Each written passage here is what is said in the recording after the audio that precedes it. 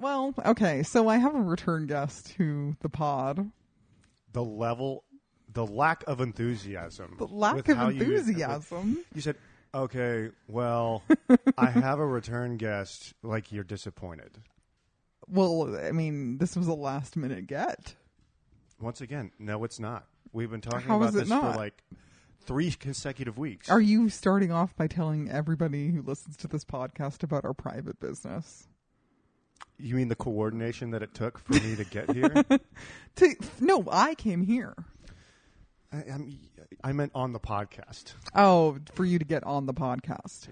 Yeah. I'm a great guest. I don't know why you're so disappointed. Well, every time I see, get on the mic. initially when you asked me, okay, I know it took weeks to schedule. Yeah. But you were the one who asked to be on the podcast again. I did not ask you back. Well, you consented, didn't you? I like being on podcasts. They're fun. What was the last podcast you were on, John? Probably Arts. Oh. Yeah. Mature Okay. Adult Time. Great podcast. Well, actually, that might be the studio now. They get a whole bunch of podcasts. I was on one. Yeah, I know. Did you listen to it? No, I don't listen to podcasts. I just like Oh, being on them. you don't listen to them, you just like being on them. Yeah. It's Okay. fun. It's talking, and yet, like, somehow you're It is talking. increasing your brand. It's crazy to me. Okay.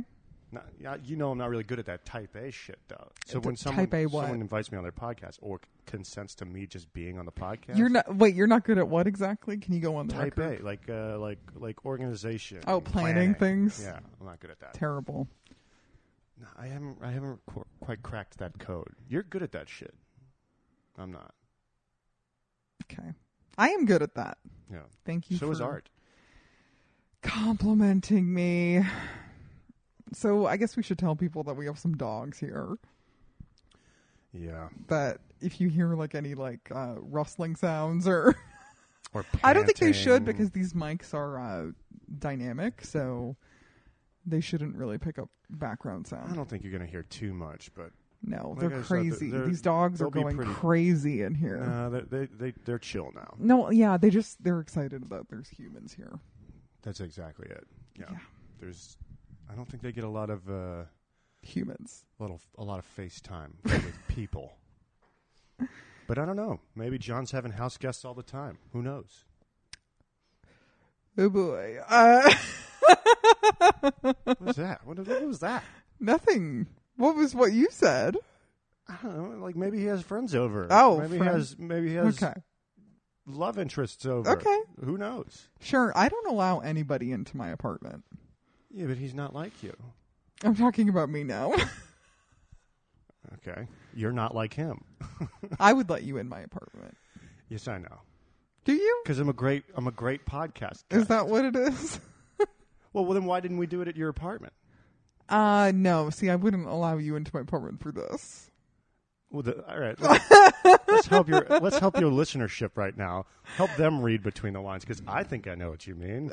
Oh? Yeah. Yeah, see, I only allow people into my apartment for 2 things. Yeah. Okay. The first is if they're going to fix something, so that means like a maintenance man or, some type of what if they're just trying to repairman. fix your pussy? Is that the other thing?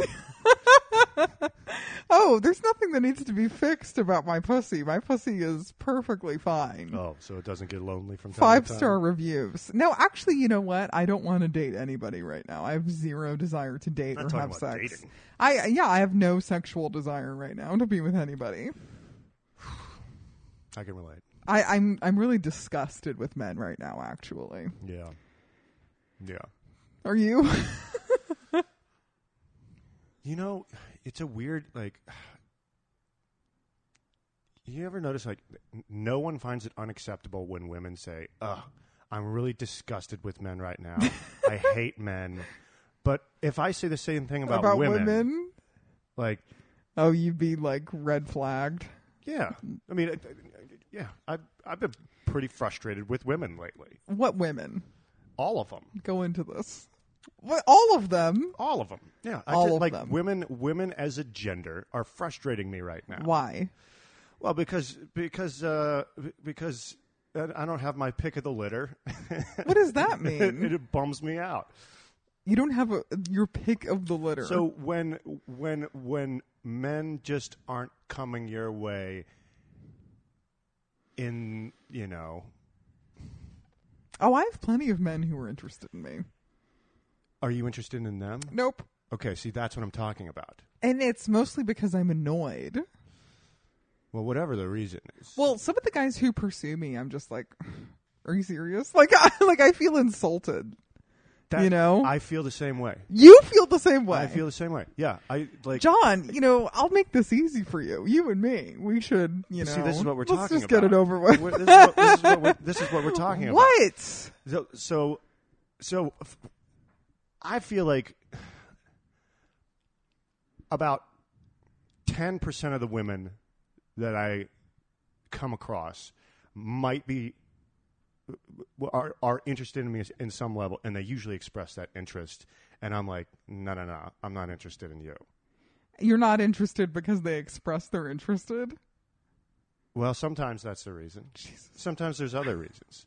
Either way, have you ever liked someone a lot and they liked you back? Oh yeah, that just happened to me, and then it disappeared. Like, I mean, like without sand through the hourglass. I mean, like you have a crush, or you have you know, or like you meet someone and you're immediately interested in them, Mm-hmm. and then the interest is reciprocated. Yes, that happened recently. That never happens to me. There's always a disconnect.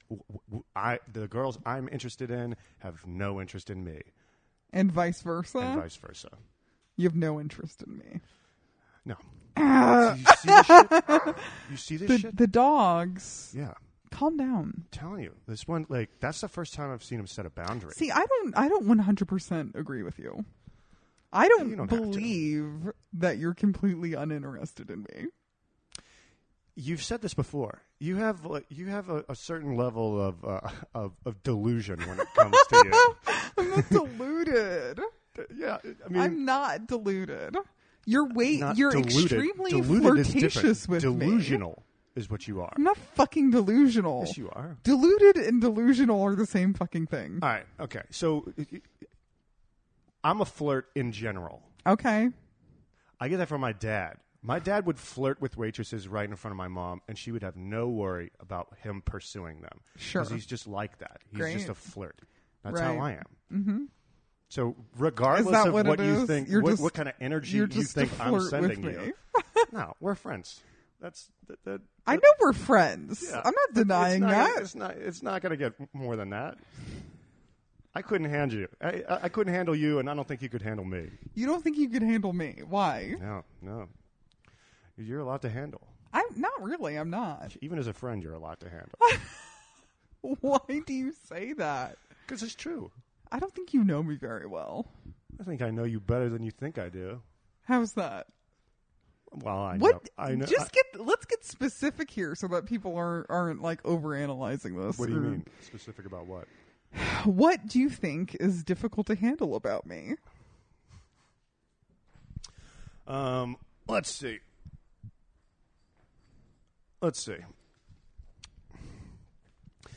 Well, you always think you're being attacked. You always think you're being harassed. You think people are being mean to you, even if they don't care. Oh, people are being mean to me. If they don't care about you, you think that's the same as being mean. No, that's not true. Yeah, you're self-conscious about yourself and your comedy and your work. And No, I'm not self-conscious about myself or my comedy. You have a hard time relaxing. Or my... I know I feel like you're a pretty a happy person a lot of times, but I don't think you're a very relaxed person. No, I have a hard time relaxing for sure. I always need to be like working. Yeah, but that's a good thing. I think that'll serve you in the long run. I guess. Either way, you're a lot to handle. And when I have too much, like when I'm dealing with a personality that's too much to handle, I just detach. And you don't deal well with that. If oh, man. Do you think that's what happened with this guy? Do you think he detached from me? I wouldn't put it past him. Oh, my God. Can you move that so I don't knock it over? Oh, I won't knock it over. Okay. I don't know. I mean,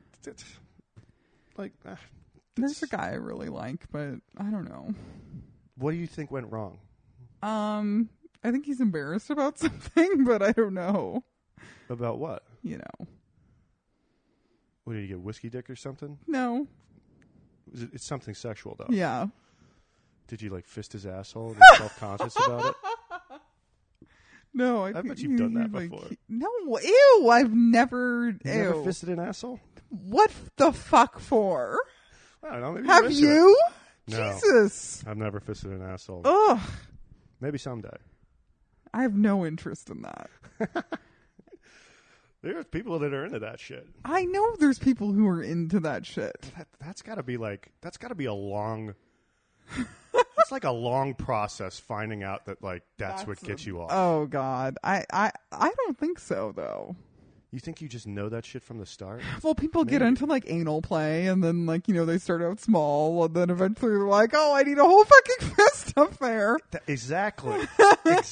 So like, that's got to be kind of like a gradual. I mean, it has to be a gradual process. You can't like you can't stretch your asshole like that on day one. It's got to be like you work towards it. But the idea of being into that, or at least interested in it, or at least like giving it a chance, that's some taboo shit. Like you don't just decide that that's what you're into and then accept it right away.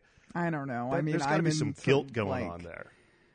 I don't want to talk about all the things I'm into.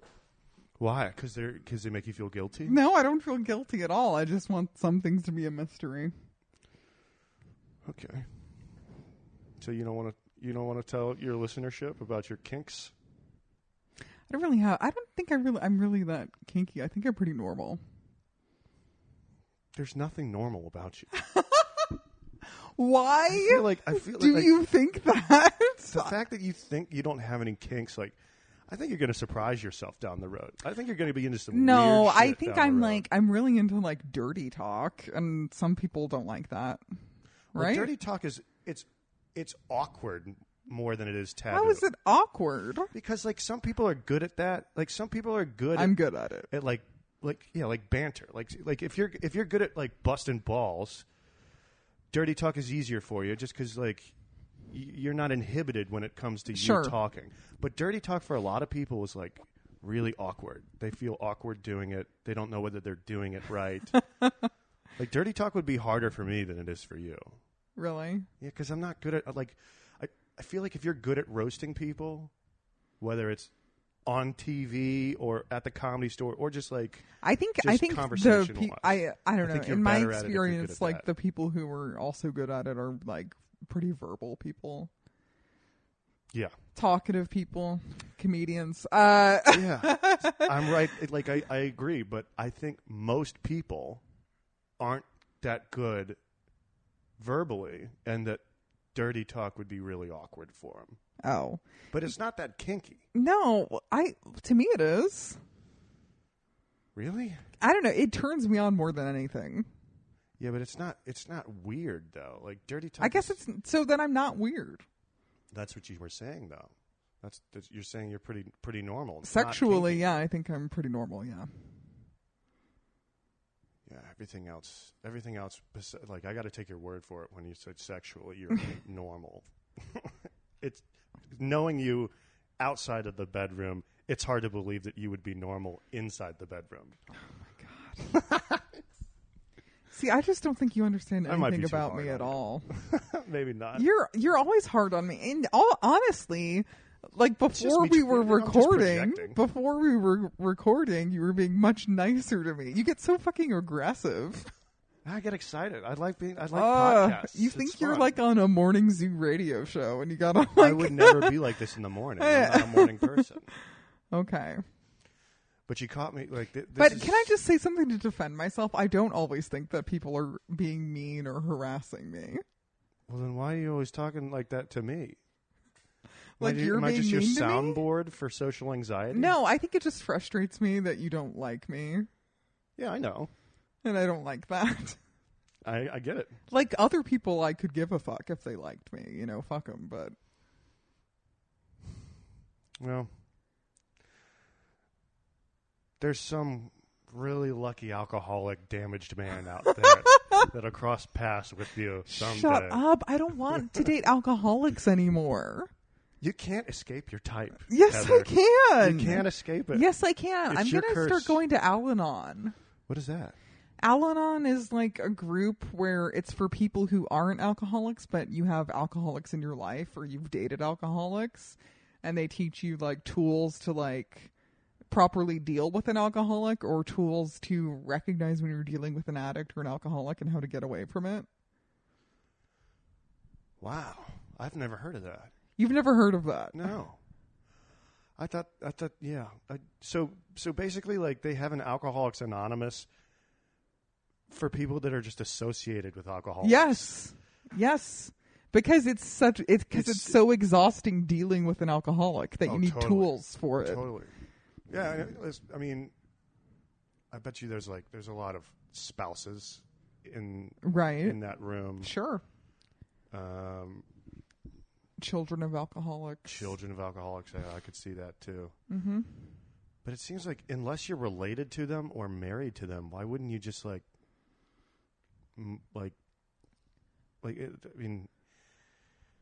move on? Like, why wouldn't you just hard. Leave? Unless you're like... No, because you have it's a codependency issue. See, that seems like what the group is really people kind of need to learn tools to like either be able to cope with their codependency or why aren't they just calling this a codependency group? Not everybody in it is a codependent necessarily.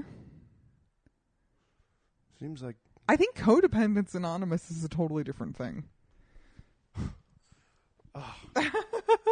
I gotta be honest, I think I'd rather be in the AA room than the Codependence Anonymous room. Why? Because I'm what's the opposite of codependent? The opposite of codependent? Yeah. I don't think I have any healthy. I don't think I have many codependency healthy issues. Attachment. Well, I wouldn't say I have healthy attachments, but codependence, that's a real thing. Like, that paralyzes people. Meanwhile, I'm so good at pushing people away, I don't think I'll have that issue for a while. All you do is push people away. Yeah, I know. It's one of my natural gifts. It disgusts me, honestly. I'm looking at your face right now, and I believe you. Don't I look fucking disgusted? Yeah, you not only disgusted with me, but in general, you look disgusted right now. But this is not the first time that you've given me this look, and it's not the last time. So right. I feel like we're in a relationship. It feels like that right now. In some ways, I feel like we are in one. Yeah. Do you think it's a functional relationship or a dysfunctional relationship? It's not bad. It's probably pretty close to what you're used to. What do you mean? Oh, a guy not paying me enough attention or affection. Yeah, but when he's there, it's like borderline harassment. No, you're not harassing me. Thank you for saying that. These days, you can never be so sure.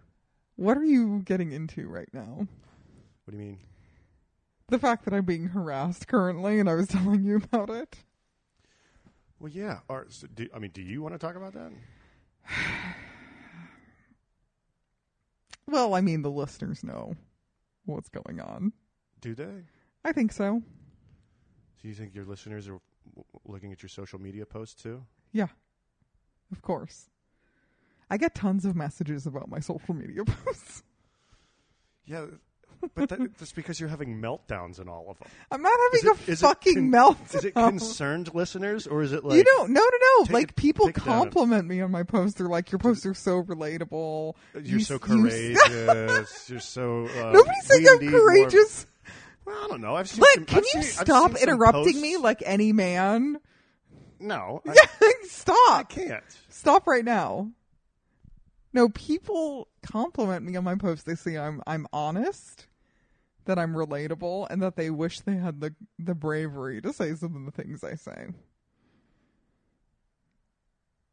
Go on. I can talk now? Yeah. Yeah, that doesn't surprise me. You think they're being disingenuous? That's not what I said. I think they're being genuine. Okay. I don't really pay too much attention to social media in general, but like when I do notice a post of yours, it's usually like sentimental. But sentimental. Yeah, it's usually emotional. You mean it's emotional every time. Every time. So it either seems like it seems like you're bitching and moaning about something that's happening in your life, or you're like taking a social stance. And the times where you're taking a social stance, I have no trouble believing that some of your listeners or people that are just watching your posts are reaching out to you and they're like, that means a lot to see somebody taking a social stance like that takes bravery. Sure. But also, I do want to be clear. A lot of my posts are jokes. 90% of them are jokes. Well, all of them are funny to me. They are funny. Like they're so Heather. No, I made like an outpour of emotion. No, I made a post the other night that said, "Please stop commenting on my posts if you're an idiot." Okay, and I bet you got a lot of responses. Of course. Yeah.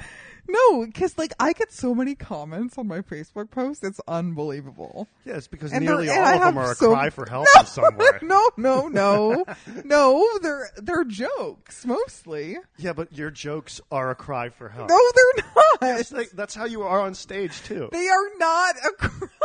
Yeah, help. You're just like begging for love every time your mouth opens or your finger touches a keyboard. You're just begging for love. Oh my God, that is not true. I'm very well loved. I'm not saying there's no you're not lacking love in your life. That's not my point. My point is you feel like you are. No, I don't think. See, this is where you definitely do not understand anything about me. You don't understand anything about me. Could I? I detach myself. I don't know. Like, I could make presumptions about who I think you are as a person, but like, I could be right and you could just deny them. I got to take your word for it. Okay. Who cares? Like, my social media posts. Right about who you my are. Social media posts are an extension of my stage persona. Absolutely. Yeah. Yeah. I totally and not everything I post online or say on stage is 100% like, this is exactly what's happening in my life right now. This is me. You know, why don't people understand that? That there is an affect that I'm assuming when I'm on stage. Yeah. Do people not get that? That they think everything I'm saying on stage is like 100% genuine and I'm not kidding? No, but even if you're kidding, you can still be genuine too. Oh. Most of the time when I see you on stage, it's like, all right, go away, dog. I don't want you here. I just have to push this dog away from me. It's a big dog. So needy. Male Why dogs. are you looking at me when you say that? I'm talking about the dog. Okay. But I could be talking about you. Shut up. I don't know. I'm just as needy as the rest of them. I just don't. Fuck. Go away. I don't want you in my life. Oh my God. Are you talking to the dog or to me? The dog. Chill out. All right. I wonder if your listeners can hear this fucking panting. I don't think so. I don't think the mic is picking up panting. You don't think so? No, I'm going to take a video so that people know exactly what's happening here. Don't expose me. Don't expose you? Look at this dog. He's so needy. He just wants... He's drooling all over you. I don't care. I mean, I don't care about the drool. I wish he would, like, go that way. Gives you... I feel like we hit a real lull. Yeah, because I'm depressed now. You said you were in a sad mood earlier. Yeah, I was. I'm still in it. I'm sad a lot, honestly, if I have to be honest. Yeah. I think life is sad. I do too. Okay, what's sad about your life? I thought you meant like life is sad in okay, like a general what's way. sad about life in general? Well, you tell me. You're the one that's in a sad mood. Well, I saw that movie Crazy Rich Asians today. Are you changing the topic? No. Oh, that's the beginning of your anecdote. Okay. Yeah, and it kind of made me sad. What, that there are crazy rich Asians, or that somebody called it that? Like a typical romantic comedy where at the end, like they get together. I remember when the promos started coming out for that, and I thought it was a joke that you could just title something Crazy Rich Asians. No, it's a book. Yeah, I know, but like the book is titled that too. Right. So like, how is it a dude or is it a female? What do you mean? That wrote the book. That's a good question. Shall I fact check that? I don't know that it matters, but like, that seems like a hard thing to get away with. Calling a book "Crazy Rich Asians." No, I think they're saying that they're crazy rich. I know, like they're so fucking rich. I know, but it's like crazy rich people. Like, I don't know, like nothing taboo. Okay, there. A man wrote the book. Yeah, Crazy Rich Asians. Like, that just seems like people would have a problem with that title because of the Asians part.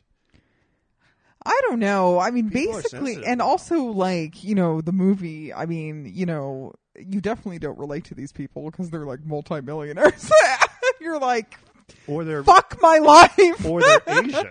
Like, how much of the movie is somebody about buys being a pair Asian? of earrings for? No, the movie's not about being Asian. Then why is it called Crazy Rich Asians? Because almost everybody in it is Asian, and they go to Singapore for a wedding. So they don't really touch on what it's like to be Asian. They talk about what it's like to be crazy rich. Then well, why the movie does not have. The movie is not about being Asian. It's about its universal themes. Except the thing that's not universal in the movie is that they're all fucking rich.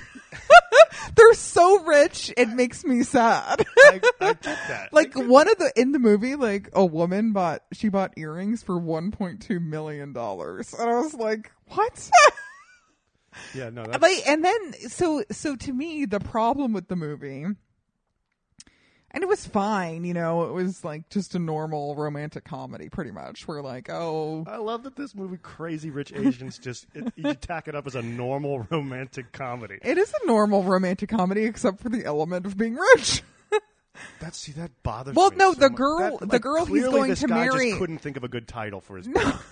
No, and he's like, I'm just going to call it Crazy Rich Asians because that's going to sell. The main girl in the movie, like, she didn't grow up rich, and the guy she's dating, he's like well known as like an heir to like this huge multi-billion company, and his name's Nick Young, and like girls are like trying to like Is it spelled Yeung? I don't think so. I think it's like Yung. Let me look it up so that we don't make any mistakes here. Well, Young, it's probably not spelled with an O. Well, anyway, That's so he's Singaporean. Is that how you say that? I don't know. He has a British accent. Well, then maybe it is with an O. Yeung, I think, is a Korean. No, spelling. it's Nick Young. Oung. And he has a British accent? Yeah. So he's... Oh, that's probably it. Well, the actor who plays that's him... an English spelling. Or it could have been Jung, like Carl Jung. The guy who plays him, his name is Henry Golding. He's really good looking, okay? And it says he's half British and half Malaysian. The actor is, nice, half Malaysian. But in the movie, he's like... His family is Chinese, but they emigrated from Chinese to Singapore. From China? I hope I'm not giving away, and I'm not giving this away. Am I ruining the movie? Yeah, they came. It doesn't sound like there's a whole lot of substance to this. They explain in the movie that his family was rich in China, and they left China in like the 1800s and went to Singapore and developed Singapore. And they're like real estate developers. And they develop land in like... Singapore's a weird country. Isn't that where you can can't you get like caned for like spitting or something? You can get deported for chewing gum. No. Yeah. That's not true. Yes, it is. Did you fact check this before you came on my podcast? So I knew this guy once that he lived for multiple years in Singapore in like the U.S. embassy school. Okay. So like he's like a transplant with all these other kids from the U.S., but living in Singapore for multiple years. It's like they don't have tobacco products, they don't have alcohol, they don't have chewing gum, and you can get deported for consuming any of those things. Oh. Because people litter with it. Oh, I see. So Singapore's like a beautiful country because the government is so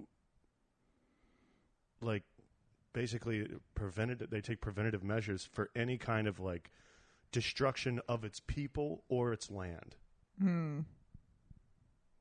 I'm reading about Singapore on Wikipedia here. Did you find out? And this is interesting. So the ethnic groups that comprise the population there, it's 74.3% Chinese.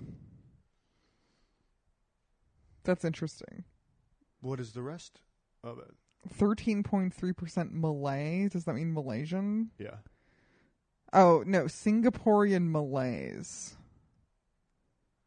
Is 13%? 13.3. Wait, so... And then 9.1% Indian and 3.3% is all others. Isn't that weird? Wait, so Singapore's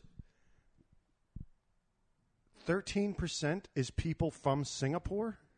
No, Malay. Here, let me read this to you. It says Malay Singaporeans or Singaporean Malays are defined by the government of Singapore and by intellectuals in the country using the broader concept of the Malay race, including ethnic Malays and related ethnic groups. Although the Malays are indigenous to the area that is now Singapore, and with established political rule recorded as early as the 13th century AD, most Malays in Singapore today include roots from both Malaysia and Indonesia.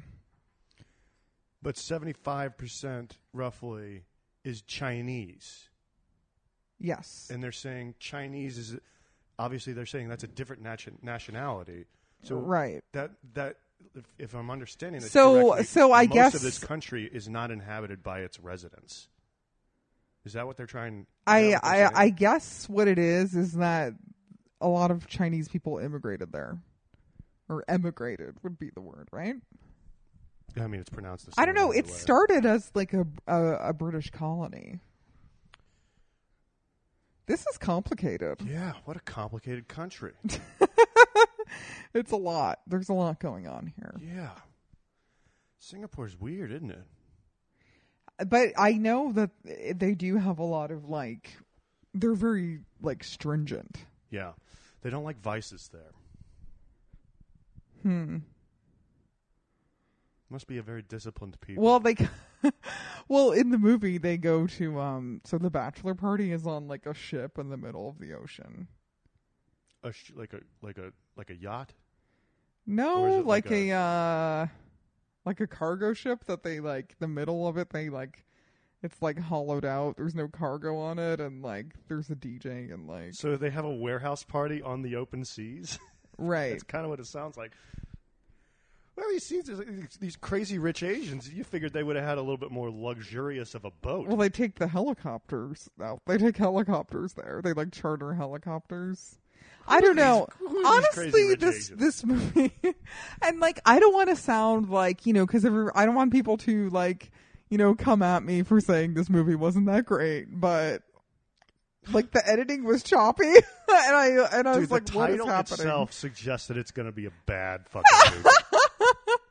Not because there's anything wrong with Crazy Rich Asians, but that is one of the least creative titles I can think of. Yet it would sell so well because it's provocative. The theater was packed. I'm sure it was because people are like, "What is this movie?" Well, also, it's the first apparently like all Asian cast since the Joy Luck Club in an American film. Which I think is crazy. That's crazy, right? Well, yeah. We don't, like Asian movies aren't distributed to U.S. audiences at the same capacity as like British movies. No, American films are popular in Asia. American films are popular everywhere. Well, so like, anything that's like Marvel or like any of those like comic book movies, they make a ton of money in Asia. Totally. I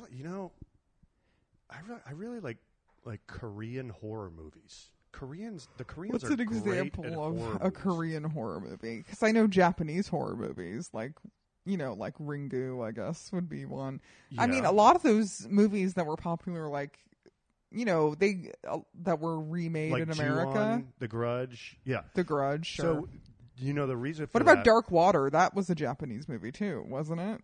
Yeah. There's... The first thing, so when I moved to LA, I had this unpaid internship for a movie producer, and that was his specialty, taking Asian movies that fit into usually the thriller or horror genre and adapting them for American audiences. Okay. He did it with The Ring. He did it with The Grudge. Sure. So Roy Lee was this guy's, like, his kind of partner in crime. Roy Lee's made a career out of that. He adapts Asian movies for American audiences, and because for whatever reason, like Koreans, Japanese, they're good at making horror movies, and like sure,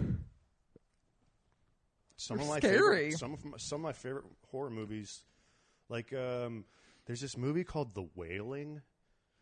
I don't know how popular it is, but it's really well done. It's like a great. I wouldn't say it's the scariest movie ever, but it's like it's a great story and it's really well done, and it's a Korean movie, but I saw it on like HBO, I think, HBO Go, and like I wonder how many people in America even know about this movie. I bet you they're all horror movie fans.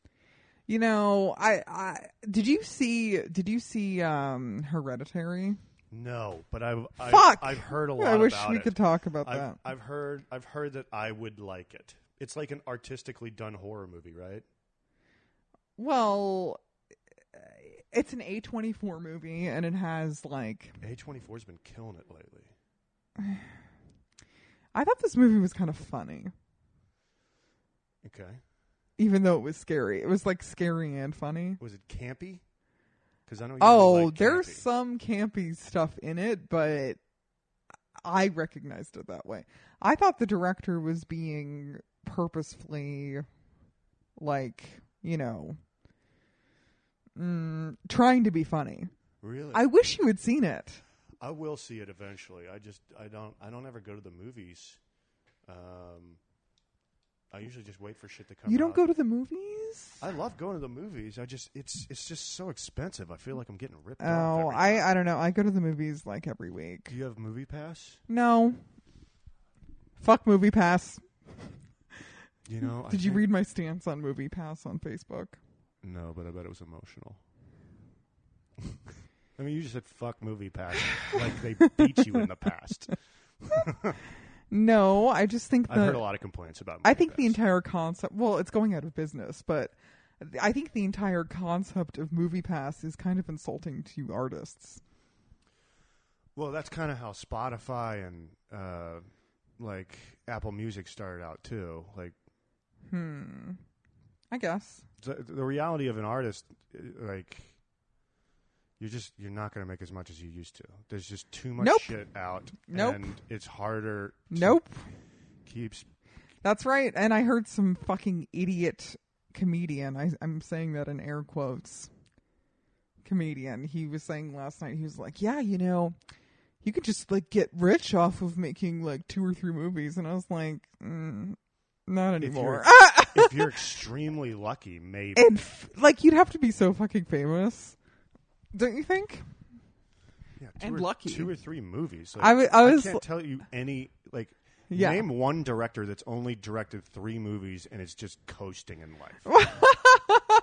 No, exactly. I mean, most of the time, people make, if they're lucky, they get to make, like, you know, a couple movies, and if they do well, great. But a lot of the time, people make movies and they just remain in obscurity. Yeah. I think the reality of the situation is if you're a director, the chances is like basically like 99 to 1 that whatever film you finish, you'll look back on it in your twilight years and you'll just be like, well, I created something and that's good enough for me. Sure. Yeah. Like, I think most artists are not satisfied with what they make. And that's why they keep going. Yeah, that's why you have to. I mean, for stand-up's different though, because like you're really never done with stand-up. No. Once a movie is completed, for better or worse, it's done. Right. Now, you can keep making other movies, but that work stands alone. Yeah. So there's like, I mean, I watched like all of Bill Burr's specials yesterday. He has a lot of different jokes that just come back in all of his specials. So their premises or their concepts. He talks about overpopulation in every single one of his specials. Every single one. He uses sports analogies in every single one of his specials. Has he ever mentioned Thomas Malthus? Not in his specials. Really? But maybe he has without dropping that name.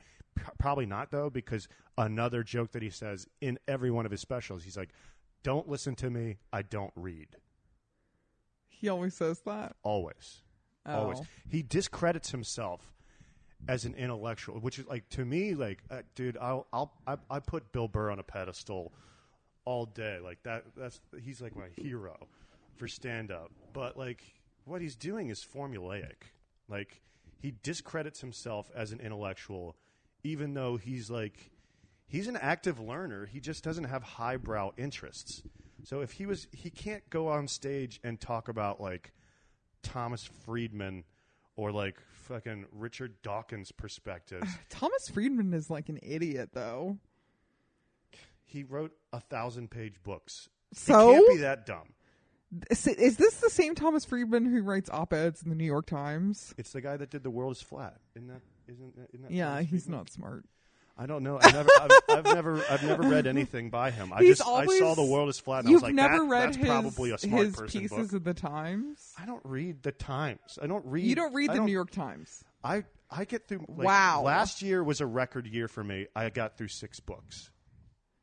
That's better than me, probably. But I have such a selective But you don't read any articles ever? No, never. Oh. See, I read articles all the time. So you're probably reading way more than me.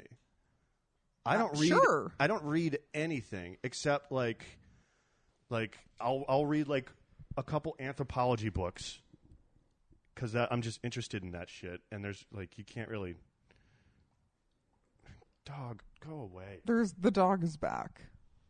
Go away. I don't like you. I don't want you here. The dog is being affectionate to John. I can't handle it. And he hates it. He hates any affection. I really do. He can't handle it. He can't accept any love from anybody. That's more true than you realize. Yeah. No, I get it. I get it. All right, go away, dog. That was more true. Man, you really hit it on the head just then. I did? Yeah. That's kind of what we were talking about earlier. Like, why is life miserable? You just explained it for me. Because you can't accept love. No. But why is that? I don't know. Because you don't like yourself. I don't know. When people say that they like themselves or that they love themselves, I just assume they're lying. Oh, I love myself. Do you think I'm lying? You're one of the only people that you say that and I actually believe you. But I think everybody's just trying to love themselves. Well, it's a lifelong process of trying to love yourself. Yeah. All right. But yeah. You have to be nice to yourself, you know. You don't have to. You can abuse yourself mentally and physically for your whole life. No, look. As human look. I've struggled with self-love before, but like for the most part now, I really do like myself and respect myself. Why? Yeah. I'm a wonderful woman. I mean, like and that's enough? Listen to me. I'm smart. I'm talented. I work hard. You know, I'm able to, you know, love people. I have good friends. I'm pretty. I make good money. What's not to like about that? You're right. When you put it that way, like, I would love myself too. Yeah. I'm not like you. No, I got to get my shit together. Oh, this is taking a turn for the serious. Which is fine. Serious. It's always serious. Between us? Yeah. I mean, we joke a lot, but it's like, it's always grounded in something serious. Okay, so what do you think you need to do to get your shit together? Well, a sober streak is going to be the first step. Weren't you just sober? That was months ago. Okay, so why did you start back up again? Well, first off, tell us how long you didn't go drinking for. So I didn't drink for 6 weeks because I did this nutrition, I thought you were doing challenge. Ramadan. Well, I did that too, but you can't consume anything from sunup until sundown. And as soon as the sun went down, the well opened, and I'd get fucked up. I like to party. I like to get fucked up. Why? Oh, because I what? can, okay, I can what do you myself. enjoy? Okay, exactly. That's what I thought. You can escape. I can escape this torturous prison of a brain I have. And what's wrong with your brain? Is it just being cruel to yourself? Like, do you just do you self-flagellate a lot? You mean literally? No, like in your brain. Yeah. Like, do you just think of things that you've done wrong or things that you think are wrong about you? I really believe there's nothing right or wrong about me. What does that mean?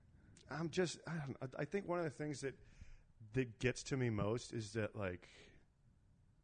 I know comparison is a dangerous game, but yeah, I can recognize people that are working their ass off in what they want to do in life, and I'm underachieving. I know I'm capable of more, and I'm not kicking myself into gear, and I don't know why. So you think you need to be punished for that? Well, I don't know if punishment, I can't, I'm hard on myself as is, but, you can't reward yourself for underachieving. You have to change something. But don't you think you're rewarding yourself when you're, getting wasted in a way? At first, and then you cross the line, and then, it's I'm a happy drunk, so it definitely feels rewarding. So what exactly makes you want to drink? Is it just because, oh, do you say things like, oh, it's 3 p.m., I can have a beer now, or what makes you start drinking? Or is it because you feel like shit about something and then you'll start drinking? Or do you drink every day? I drink every day. You drink every day. Yeah. Okay. I drink in excess every day. So you binge drink every day? Yeah. Okay. Yeah. But I'm such an all or nothing personality, and when I go off the deep end, it just I have to get pretty deep before I'm all right, I got to get back up to the surface and get some air because I'm suffocating right now. Okay. Does that make sense? I don't know. I'm just trying to understand the basics of your. Okay, so you have okay, you have an addictive personality. No? I mean, more addictive than some. I just like, I don't know. I live in the extremes. I just like, I've always been like that. I'm super excited or upbeat, or I'm like super down and fucking negative. And like, you've seen this shit on stage. I wouldn't say I'm like manic like Robin Williams. I'm just so fucking moody. Sometimes I just can't be funny. And alcohol exacerbates that. Despite what I love about alcohol is that like if I have a few, it frees my inhibitions a little bit, and then I feel so much better that I just abuse it, and then I feel like shit. Do you always drink before you go on stage? No, but I would say generally speaking, 1 or 2 beers makes me feel better going on stage. Anything more than that, and it's a gamble. I've gotten pretty loaded and gone on stage, and sometimes it's gone great, and sometimes it's gone awful. But that's not a good habit to build. I would never. I do not go on stage if I've been drinking. I mean, I think it works for some people. Like, I mean, nobody's like Doug Stanhope, but that guy can go on stage blackout drunk and crush. So like, I don't think I'm like that. It's like quitting smoking. Like I quit smoking 3 months ago. I was smoking a lot before that. Maybe I've just found out Kurt Vonnegut was smoking in his mid 80s, like chain smoking. So he just got lucky. He outlasted cancer, emphysema. Like, he should have gotten those things based off of his habits. Right. But for some reason, it just didn't happen to him. He got lucky. I don't think I would get that lucky. And I don't really want to take my chance there either. Right. Because emphysema looks rough. It doesn't look good. No. But neither does fucking liver cancer. So I got to be, I mean, the reality is, I just turned 30.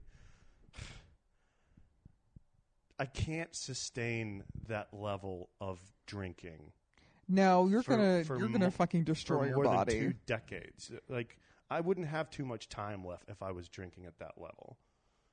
And I've been just drinking like a fish. Like, I have friends that are that level of alcoholics, but like, while I love them as friends, like, I don't think that's how I'm gonna become the best version of myself. Whereas you, on the other hand, you've kind of figured out some structure and some stability in your life in terms of your habits. And it sounds like you love yourself because you're taking life by the horns to some degree. Well, it took years for me to get to a place where I could honestly say I love myself. I mean, it's a process. Yeah, it's constantly ongoing. Like, I think self-work and self-care are constantly ongoing. It's not just something that happens overnight. You have to like work on it your whole life, you know? Yeah. I agree. Because no one thing is going to like fix your life or change your life. You know, I think a lot of people have this idea in their head like, oh, well, once I'm successful and once I start making money, then everything in my life will be perfect. Yeah, but that's not true at all. Like, I mean, of course that's not true. Yeah, but people are stupid and they think that. Yeah, I know. Like, people are so fucking like simple and stupid. Anyway, folks, strong close. No, I'm not closing. No, I just I wanted to say I'm not insulting the listeners, but people are. No, you're not talking people about your are listeners. For the most part like really like simple-minded and dumb. Yeah. And have you know, they have little to no desire to really like do anything. Nobody really cares, you know. Yeah. Don't you think? That's why life is fucking miserable. So, do you want to be that guy and like in 10 years, 15 years, 20 years, do you want to be like sitting at a bar drinking all the time? I mean, that's my comfort zone right now, but I don't like right now I have friends that are single and they don't have families, and eventually like if I stay the same in that way, they're going to grow up, and then I'll just be like the lonely, bitter dude at the end of the bar that, like, the staff likes, but everybody else is like, nah, I don't really like that guy. Yeah. Like, I don't want to be that guy. That's, like, Bill Burr talks about that shit in his special. Like, that lifelong process of, like, just working on yourself. Like, he talks about his temper in every single one of his specials. And it's just something that he has to work on. I've got shit I need to work on, so do you. Are you loving this? The dog is licking me. No, go away. It's such an invasive species. Just keep talking. It's distracting. This was a mistake. It's fine. I don't know. I don't know. Bill Burr, to me... He talks about working on his temper? Every one of his specials, he talks about his temper. How he calls himself a psycho. He calls himself a lunatic, a maniac. And, like, you can feel that kind of... Like, it's an act. Like, it's a... Yeah, that dog. Not you, the dog. No, I know the dog has terrible breath. Yeah. Both of them do. That one likes to lick, though. Oh. Dog. Get away. Just keep talking. I don't know. Stop. Get out of my face. The dog is in my face. All right. Go over there. So dumb. There you go. Good dog. Get the fuck out of here. All right. Oh, much better. Go on. I don't remember what we were talking about. You said Bill Burr working on his temper.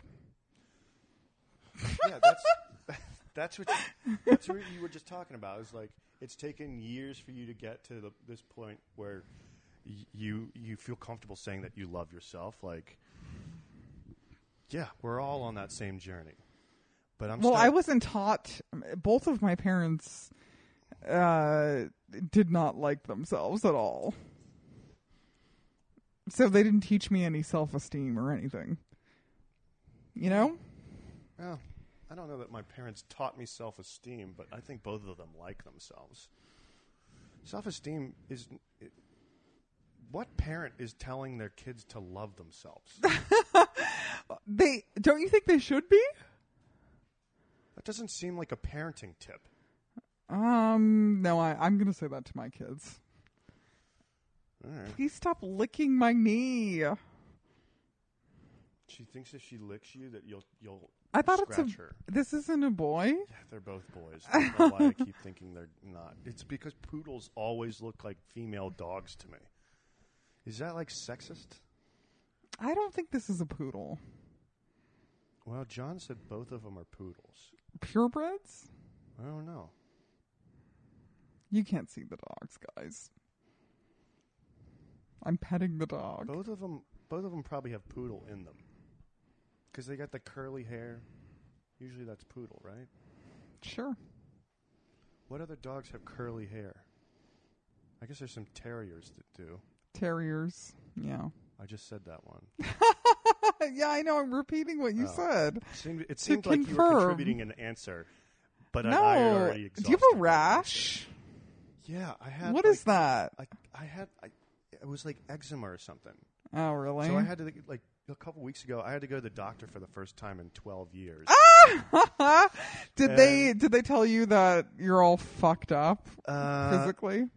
No, they said my health is pretty good. I have a deficiency in B12 and I have that too, and vitamin D, but that's probably just from bad diet and exercise habits and drinking a lot. Well, vitamin D you can just be in the sun. Yeah, but isn't it ironic that both of us live in LA, like sunny all the time? And no, I don't have a vitamin there? D deficiency. I have a vitamin B12 deficiency. Oh, vitamin D apparently is the sun.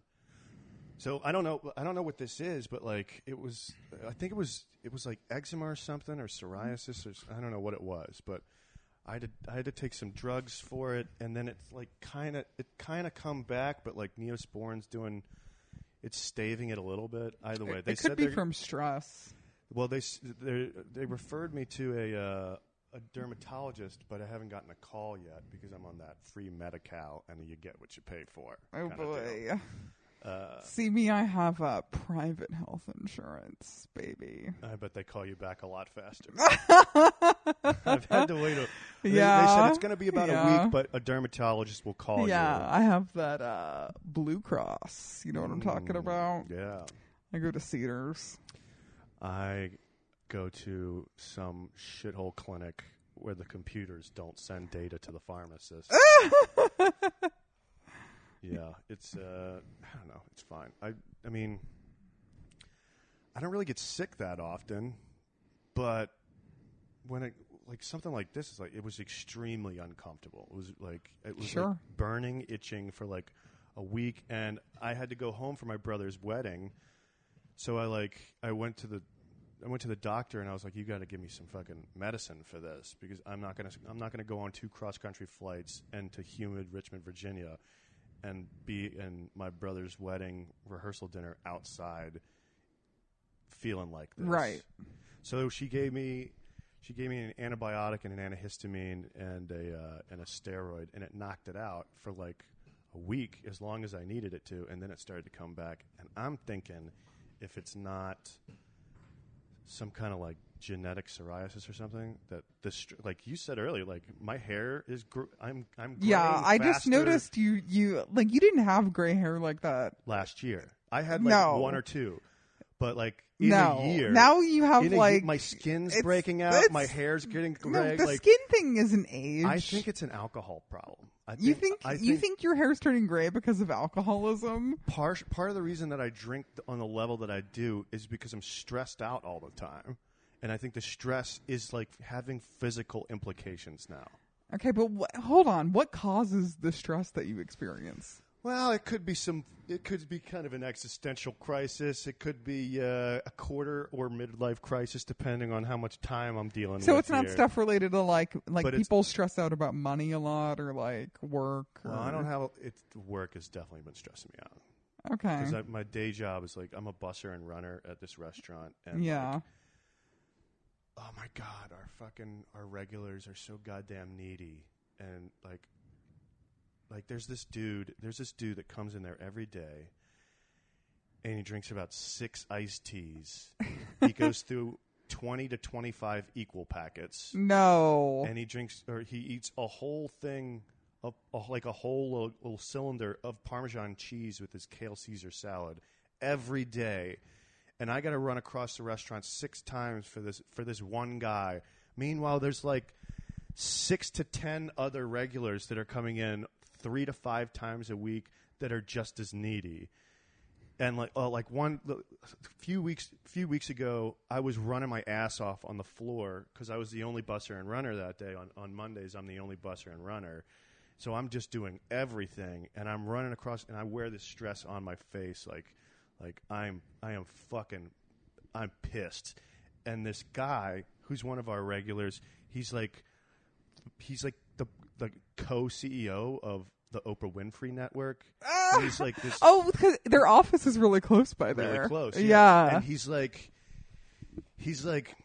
super well dressed, like a fucking good looking dude. Like you can tell, like he eats like 7 pieces of bread every day, but I bet you he's running 6 miles every morning and working it off. He probably doesn't drink alcohol. He's just like a super productive, like fucking put together dude.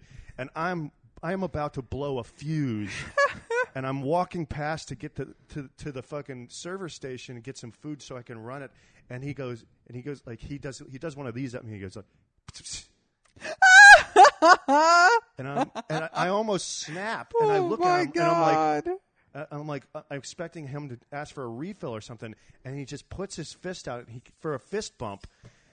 And I give him a fist bump and I round the corner and I punch the fucking wall because I'm like, you just irked me so bad. I almost blew a fuse just to give me a fucking fist bump. So Monday through Friday, every week, it's like this, and I don't think people know how stressful working in a restaurant is unless they've done it. How could you? It's awful. But it's like high volume, and meanwhile, it's like a fucking practical joke on me too, because there's like 3 or 4 comedians that are coming in there. Oh my God. For their meetings. Funny or Die has meetings there. Half the time, I'm like, every day I'm overhearing conversations about people producing comedy. Yeah. And I'm sitting there like, what the fuck is wrong with me? Yeah. They're living my dream. Yeah. And I'm a fucking underachieving busser and runner in this goddamn restaurant. And I could totally see that being with some free drinks, I get enabled, and it's just this vicious cycle. I could totally see that being I could totally see that being a cycle of causing you to be upset. Yeah, I didn't shave my legs too well. I appreciate that insight. On the side. No, I totally understand that. Man. So you would say that you're like in sort of like this circuitous process of like basically making yourself upset, getting upset, and then drinking to quell your upsetness. Yeah. And then doing it over and over again. Yeah. It's fucking brutal. And honestly, like, I'm grateful to have this job because I love the people that I work with, and I love Jones, but like, man, I gotta start rising above here. Hey, you do? Yeah. Well, but how are you going to do it? Like, you can't. Hard work you can and just hustle. Say I don't know. I don't really know how to like I don't know the steps to do it. But I think first step for sure, I got to get this monkey off my back with the boozing. Yeah. I think regular exercise will help. Just like. There's like a chemical reality to being a human. Do you think that part of your drinking, you drink because you're depressed? I mean, I was depressed before I started drinking. Okay, so you have depression. I've always been depressed. And what have you done for that ever? You just suck it up. Ugh. You sound like such a man. I'm a shell of a human being. No, that's no. Well, no. So, like, one of the things I do now to help with my depression is TM, transcendental meditation. Yeah, that's hard. That's like a muscle. Like no, it's not hard. It's like one of the easiest things I've ever done. Attempting to meditate is easy. Transcendental meditation, that's like a life. That's like a life process. Like you don't ever get perfect with it. No, that's not really. So no, all it is you just meditate twice a day for 20 minutes. But you have to be instructed in the technique, so you have to take a course. Yeah, see, fuck that. Okay, well, I hate self-help shit. Oh my God! I hate it so well, much. when you are interested, it's just somebody that's trying to sell you something. Oh my God! Okay, so when you're interested in helping yourself, then you should ask me for some advice. Well, you already gave me the transcendental meditation, and what about therapy? I worked with a therapist for 2 years, and I ended up ghosting her. Okay. So people usually, when I tell them that, they're like, well, maybe she just wasn't a good therapist, or maybe she wasn't working for you. Maybe. No, I don't think that's what it is. I think that I think you're uncomfortable. Yeah, I didn't like it. Yeah, because you have to talk about yourself, right? I mean, you have to, like, I'm enough of a narcissist that I'll talk about myself, but like that's for sure. Letting the guard down, like a few years ago, I did mushrooms on 4th of July, and I'd never done them before, and I ate a bunch of them because I'm a big guy. I wasn't sure if it would hit me. Oh no! So I ate a bunch of mushrooms, and for the first 45 minutes, it was like the worst nausea that I've ever experienced. Yeah. And after that, for like 3 or 4 hours, the guard came down, and I was completely like affectionate and friendly and grateful for these people in my life and compassionate. And I got to tell you, it was extremely traumatizing for me. Why? I don't think I'm wired like that. The part when you were being nice, it was horrifying. That was horrifying. Yeah. Really? I can't be because like it's vulnerability. Yeah. I'm not built for that. You don't like being vulnerable. Fuck no. God. Vulnerability is supposed to be uncomfortable. I'm vulnerable all the time. I don't know why you're so comfortable with it. Because I don't know. I have no problem with people seeing who I am. Well, I do. I'm a bitter fucking person. God, you're like every guy I've dated. I know. That's why you can't quit me. No, not every guy I've dated. No, a lot of them, though. A couple of them. Wow. The stats are diminishing, aren't they? I don't know. I got some shit I got to work on. Definitely. Yeah. But, you do too. Me? Yeah. What? You're not perfect. I'm doing fine. Yeah. I'm going back to... I started doing Pilates again. Pilates are hard. It's hard. That's difficult.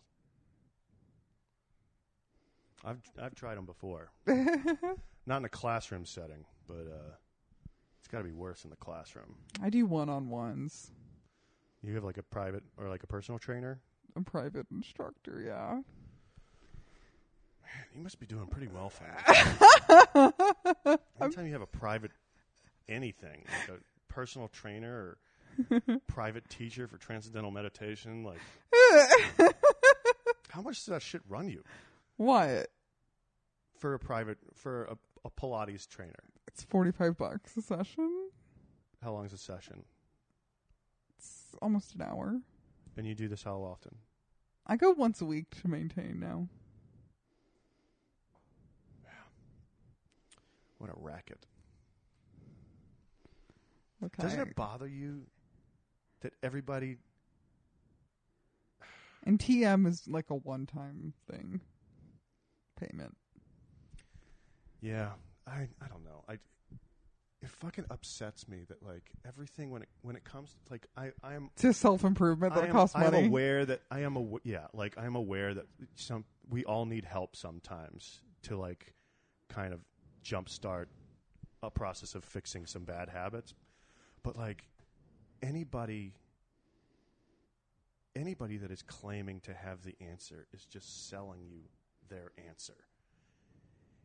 Every enlightened person on this planet is trying to sell you their idea and make their living off of that sale. Well, I see what you gotta, you're saying. Make a living, but like it bothers me that I have to just buy your theory and it may or may not work. Well, I don't know. I see what you're saying, but there is like they talk about this in TM is that the guy who popularized it, Maharishi, who was an Indian monk and guru. He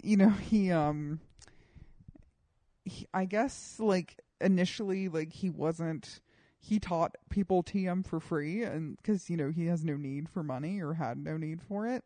And then they started like a TM foundation where they started having teachers, and that's when they started like charging a fee for it, and that's just to like be able to like pay the teachers.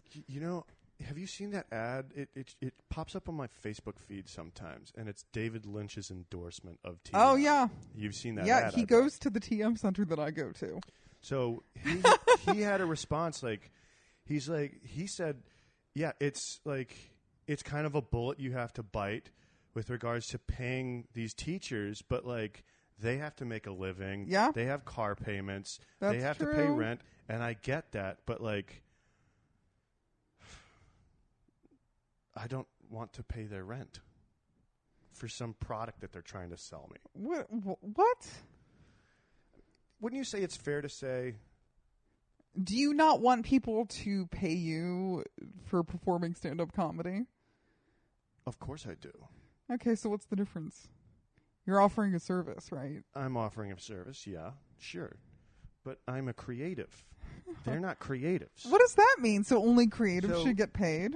Transcendental meditation is not a creative process. How would you know? What are you creating? Inner peace? So no, hold on. My point is, even if it's not creative, why does it not deserve money? When you go to the store, you pay money for something, right? So what's the difference? Sure. But I don't want to be making, if I was making money in retail, I would accept that, yes, it's a service. that I am providing for you. But I'm not creating anything. Now, a creative person, like, the fact that anybody can make a living off of a stand-up comedy career is a luxury. You know? Yeah, like, you'd be lucky you are to do lucky that. people will pay to see you. And you can just do that as a living. Like, you are extremely fortunate, even if it is a hard life. Transcendental meditation teachers, like, to me, that's the same thing as, like, a yoga teacher. Like, you're kind of into this shit. You're going to make some money off of it for a little while, but you're probably not going to always be a yoga teacher. You're going to need something else down the road. Sure. Nobody's a lifelong yoga teacher. It's a phase that people go through.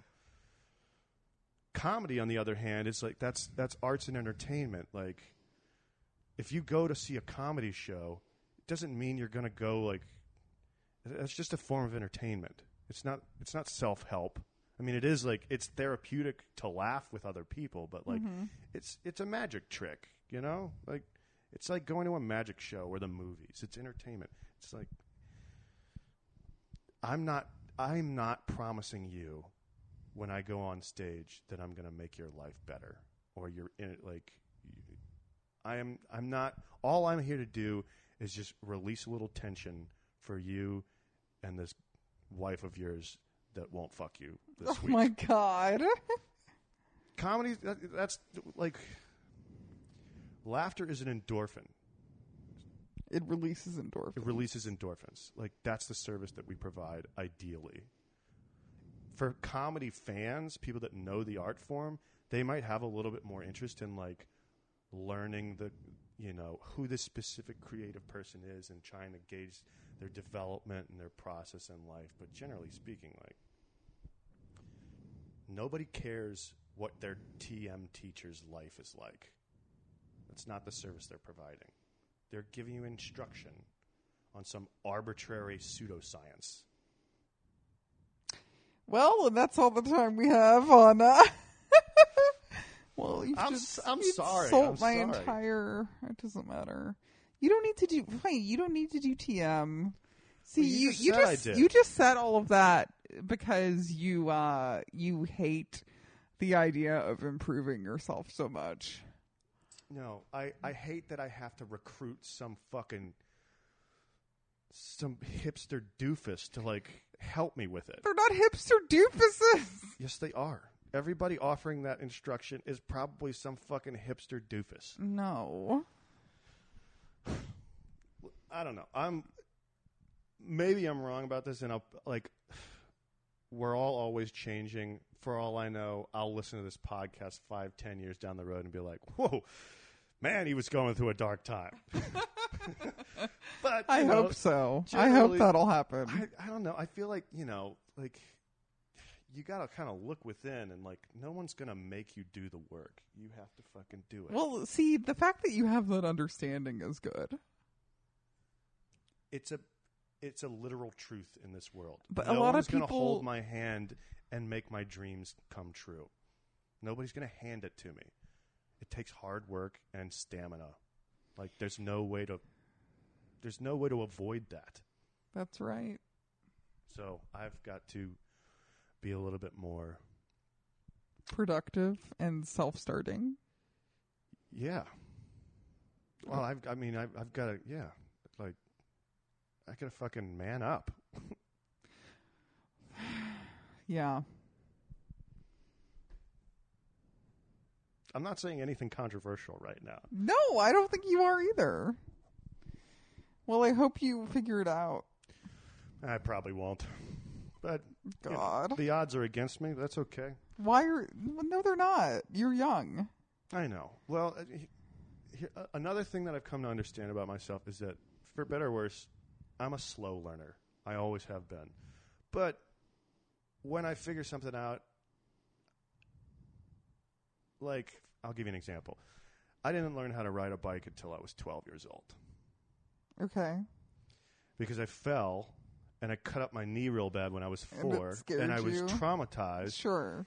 And then my brother and his best friend, my brother's a year younger than me, he was riding circles around me with his friend, and we would go to 7-Eleven, and I'd be walking while they'd be biking, and eventually they just rode off in front of me and left me in the dust. So I was shamed into getting myself back onto that bike and learning how to fucking bike.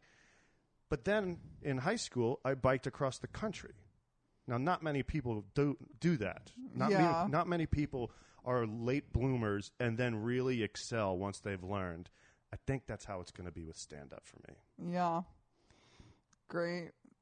I mean, that's just what I have to believe. Okay. I am the only believer in myself. So you can poo-poo that. I'm looking at your eyes rolling in the back of your head. Don't make me defensive right now. I'm not. That's like the most positive thing I've said about myself on this, and now I'm starting to feel fucking vulnerable. No. Okay, good. Now you're vulnerable? I'm uncomfortable. Thanks. Now you're uncomfortable because you're vulnerable right now? Oh, I just started believing in myself, and now I hate myself for it. Ugh, you need therapy. It didn't work. Okay.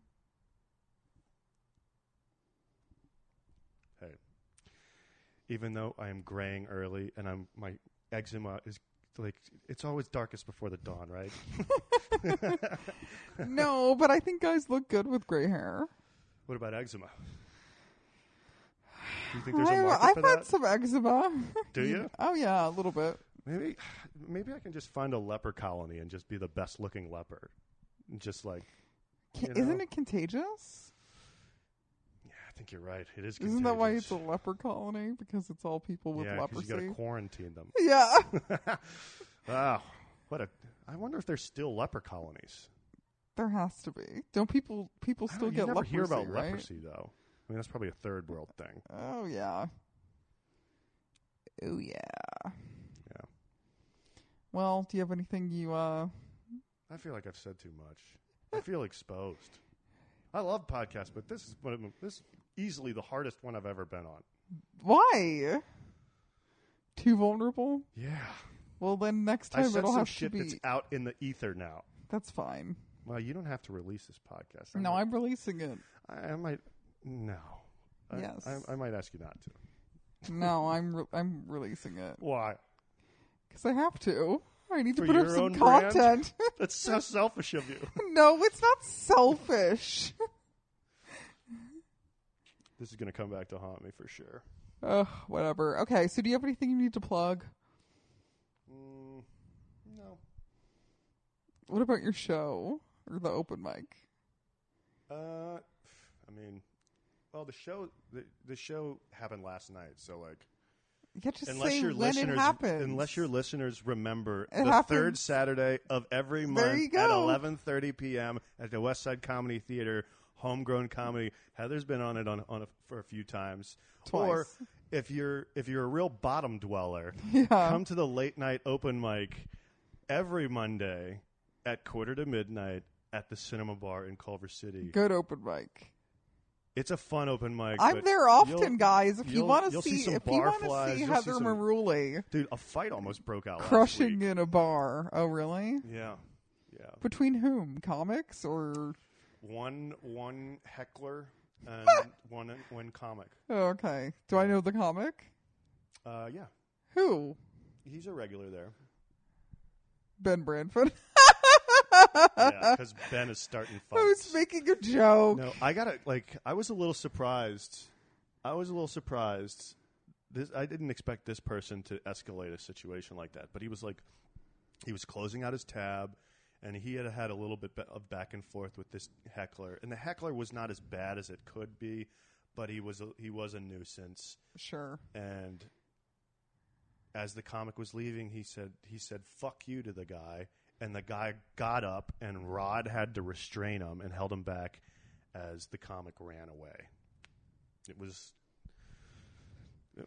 a wild thrill, one. a thrill for the ages. So I'm sure for Heather's and listeners, if you're interested in that kind of culture, it's out there. It's out there.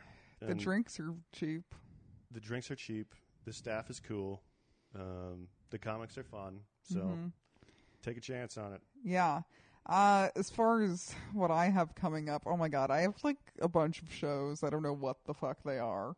Wow. Oh wait, hold on. Okay, so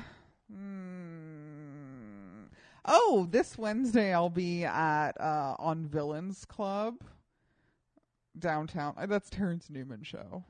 Fuck yeah. So I think that's 9 p.m. At Villains Tavern, downtown LA. Then on Saturday at 11:30, I'll be on, what's Serafina's show called? Knockout Comedy Hour. Knockout Comedy Hour. Also at the West Side Comedy Theater. That's right. Then this is tentative. August 31st, I'll be on the Setup in San Francisco. Then Wednesday the 5th, I'm on, I think it's called Beer and Barley Comedy Night in Covina. September 5th. September 10th, I'm at the Dime. Oh, and then September 18th, I'm roast battling Zach Stein in the main event. I love Zach Stein. Yeah. That guy cracks Making me my up. return to roast battle. How long were you out? Almost 4 months. I feel like there's so many people doing roast battle. Like, you'd have to take 4 months off just based off of them having Not lineups really. planned. Really? No. Yeah. Especially if they prioritize you, it wouldn't really matter. Can you remember the roast joke that stung you most? I'm thinking. I guess it would have to be Mike Schmidt, where he said, I think I told you this before, didn't I? Maybe. Mike Schmidt said, guys, I found out Heather's iPhone passcode. It's the last 4 digits of her weight.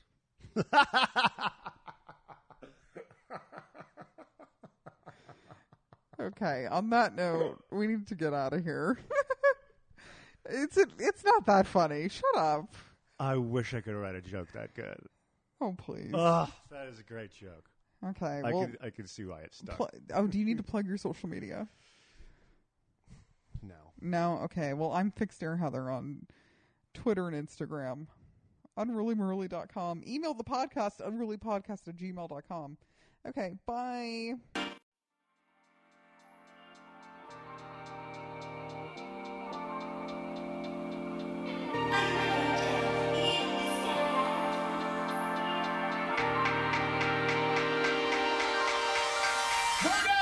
Are you angel in the sky?